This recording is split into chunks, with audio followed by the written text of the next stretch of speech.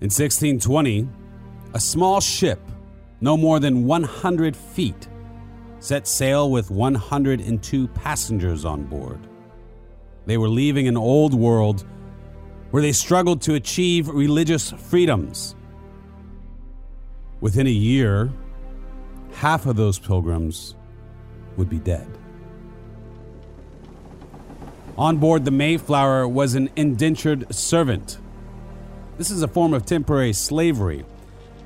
So this man, he was going to the New World, perhaps hoping that God had a better plan for him.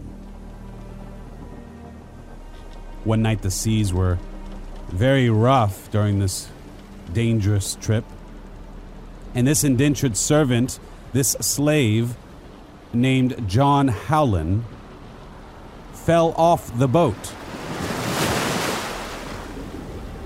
William Bradford, the group's leader, wrote about the event in his diary.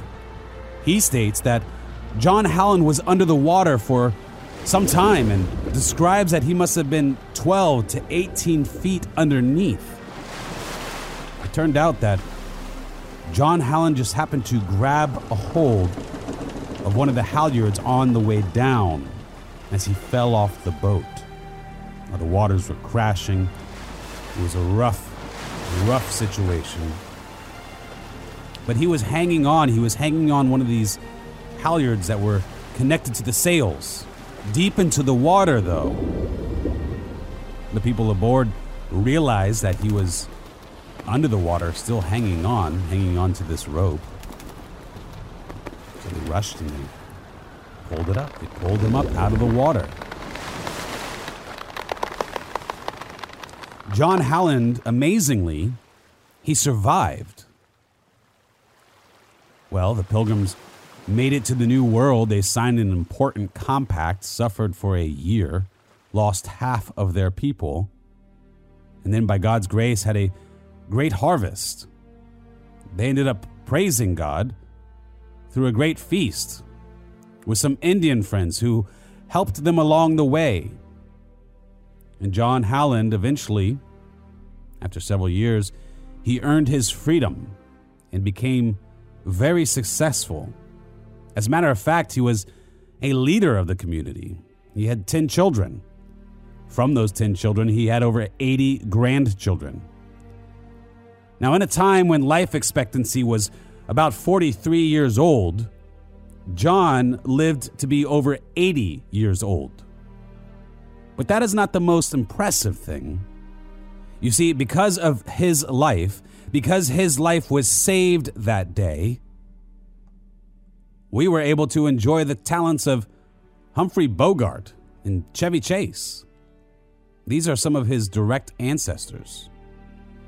There was a long list of them with names that you would recognize. Some of those names changed the world, including 3 U.S. presidents, George H. and W. Bush, and the president who got us through World War II, who helped us to defeat evil, Franklin D. Roosevelt. If that night John Howland didn't grab that rope, if those people didn't help pull him up, there would have been no FDR. There would have been no George W. Bush. History would have changed. You see, your life matters. Your life, even if not in your lifetime, can change the world. This Thanksgiving, I hope you find time to give thanks for your life. Give thanks to the author of all the good that was, that is, or that will be. Give thanks to God. You were created for a purpose. There is a plan for you. This has been Austin Arthur with the West Orange Times and Observer. And until next week, have a happy and blessed Thanksgiving.